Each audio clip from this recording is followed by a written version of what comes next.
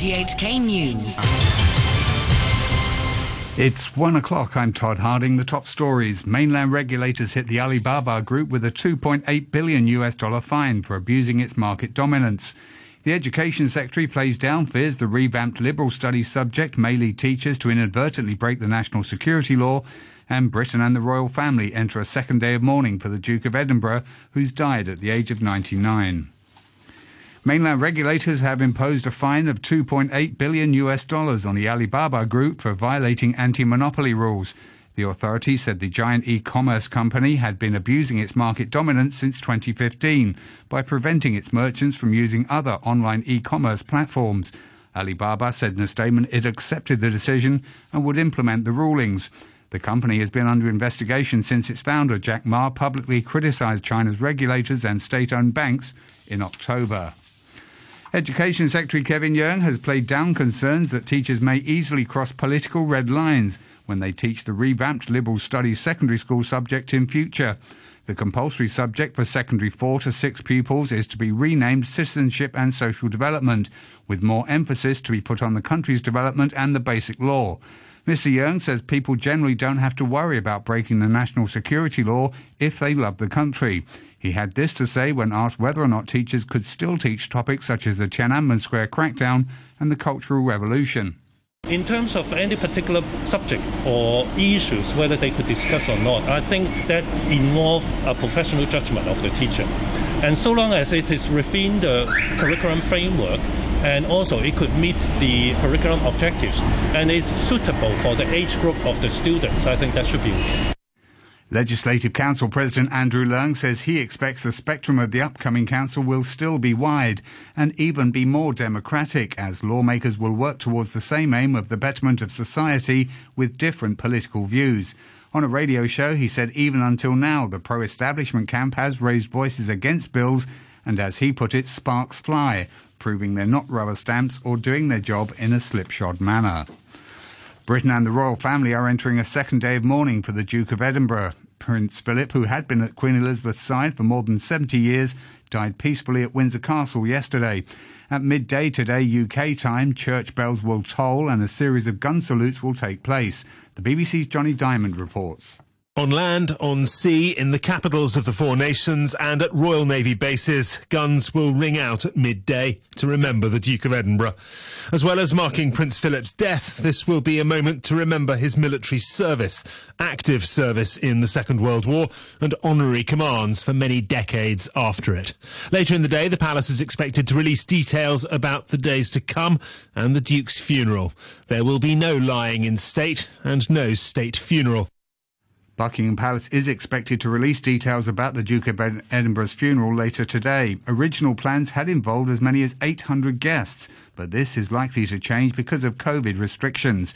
Overnight, small numbers of mourners braved the cold to lay flowers outside Buckingham Palace and Windsor Castle. Here's the BBC's Adina Campbell. Calls from the government for people to stay away from royal residences because of the coronavirus pandemic have not stopped a steady stream of mourners from turning up at the famous gates of Buckingham Palace to pay their respects to Prince Philip and reflect with others. Security guards are ushering people away from the palace railings once they've left their flowers, candles and messages of condolence, where there are signs asking mourners not to do so. The Brazilian President Jair Bolsonaro has condemned the decision of a Supreme Court judge to order an investigation into the government's coronavirus response. Mr. Bolsonaro accused Justice Luis Barroso of being a leftist and of covering up corruption in the handling of COVID-related contracts. The BBC's Mark Lowen reports from Sao Paulo. Brazil is in the grip of what a World Health Organization official calls a raging inferno of an outbreak.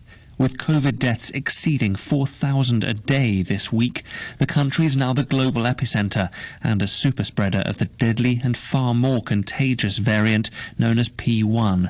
Now a Supreme Court judge has ordered Congress to begin an inquiry into the government's response to the pandemic, which is criticized as shambolic due to President Jair Bolsonaro's hostility to lockdowns, mask wearing and vaccines.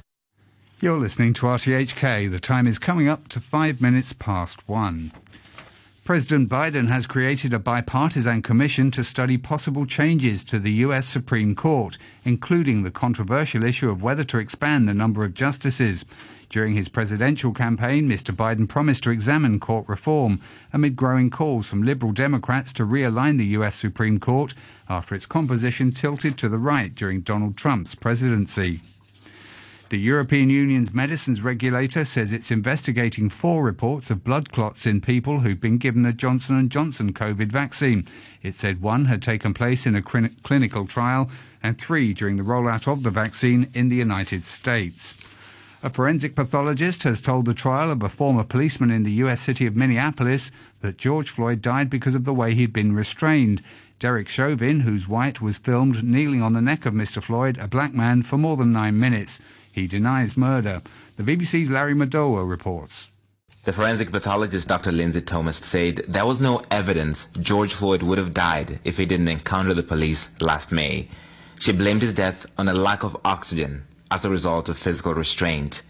This point is central to the prosecution's case, and Dr. Thomas is the 4th medical witness they have called to try to prove it. In cross-examination, the defense is focused on George Floyd's underlying health problems and traces of drugs that were found in his system. Talks on Iran's nuclear program are expected to resume next week in Vienna after delegates from the European Union and Russia said the first week of discussions had been constructive. But Washington and Tehran have disagreed over which sanctions on Iran could be lifted if the latter resumes compliance with the 2015 nuclear deal. A volcano on the Caribbean island of St. Vincent has erupted, sending ash and smoke high into the air. Thousands of residents have been ordered to leave their homes. The BBC's Will Grant reports. Images posted online by witnesses showed huge plumes of ash, smoke and volcanic dust shooting several kilometres into the air. The Prime Minister, Ralph Gonsalves, issued an evacuation order to the roughly 16,000 residents living in the areas designated as the red zones on the northeast and northwest of the island. A vessel has been dispatched to the leeward side of the island to help facilitate the evacuation. Commercial cruise liners are also assisting, with Royal Caribbean and Celebrity Cruises saying in a statement that they were sending ships to St. Vincent in the Caribbean to evacuate residents. To sports, and we start with golf, where Justin Rose squandered a 4-shot advantage, then birdied 3 of the last 6 holes to seize a 1-stroke lead after Friday's second round of the 85th Masters. The 40-year-old Englishman overcame a nightmare start to fire a level par 72 and stand on 7 under 137 after 36 holes at Augusta National. Rose, twice a Masters runner-up, fired a 65 on Thursday to lead by 4, matching the largest 18-hole Masters edge since 1941. Will Zalatoris, who could become the first Masters debutant winner since Fuzzy Zola in 1979, and Brian Harman shared second on 138. To football and the English Premier League, where Fulham's relegation troubles deepened overnight with a 1-0 defeat at home to Wolves. Adama Traore grabbed the winner in injury time. Now for a look ahead to the rest of this weekend's action, here's the BBC's Maz Faruqi. With 7 weekends to go in this season's English Premier League, the destination of the title isn't in any doubt, but top 4 spots and European Champions League qualification are still very much up for grabs. Second place Manchester United's trip to Tottenham, with Jose Mourinho's side 3 points outside the top 4 then, is one of the most significant games of the weekend, as is third place Leicester City's at 4th place West Ham, where both sides will want to win to open up a gap between themselves and the chasing pack.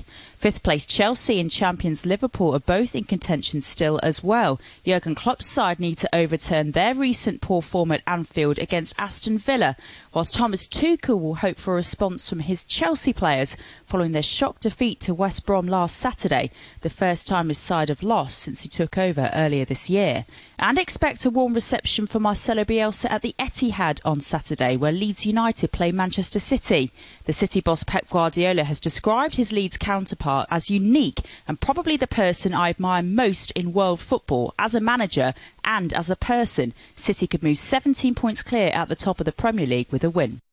To end the news, the top stories once again. Mainland regulators hit Alibaba with a $2.8 billion fine for abusing its market dominance. The Education Secretary plays down fears the revamped liberal studies subject may lead teachers to inadvertently break the national security law. And Britain and the royal family enter a second day of mourning for the Duke of Edinburgh, who's died at the age of 99. The news from RTHK. RTHK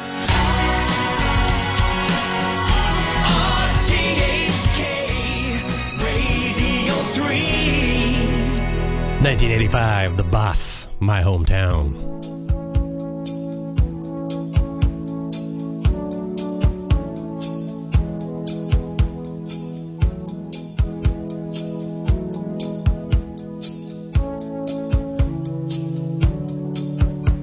I was 8 years old and running with a dime in my hand to the bus stop to pick up a paper from my old man. Sit on his lap in that big old Buick steers we drove through town. Tassel my hair, say some take good look around. This is your hometown. This is your hometown. This is your hometown. This is your hometown.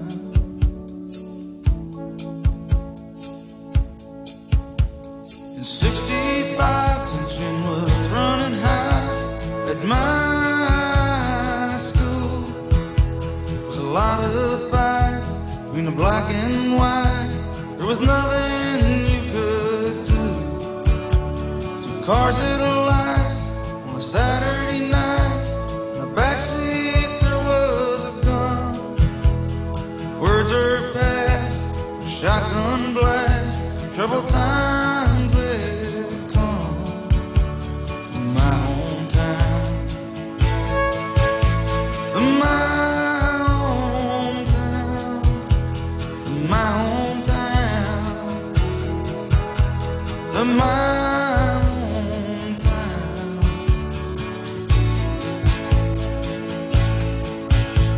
Our main streets, whitewashed windows and vacant stores.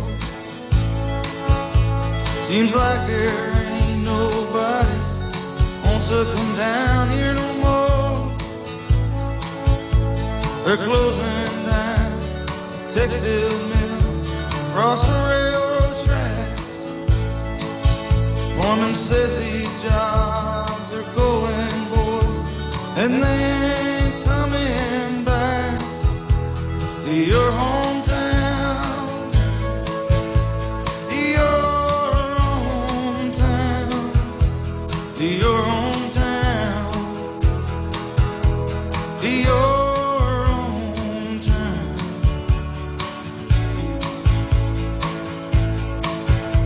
Last night me and Kay, we laid in bed, talking about getting out, packing up our bags, maybe heading south. 35, we got a boy of our own now. Last night I sat him up behind the wheel, said, son, take a good look around. This is your hometown.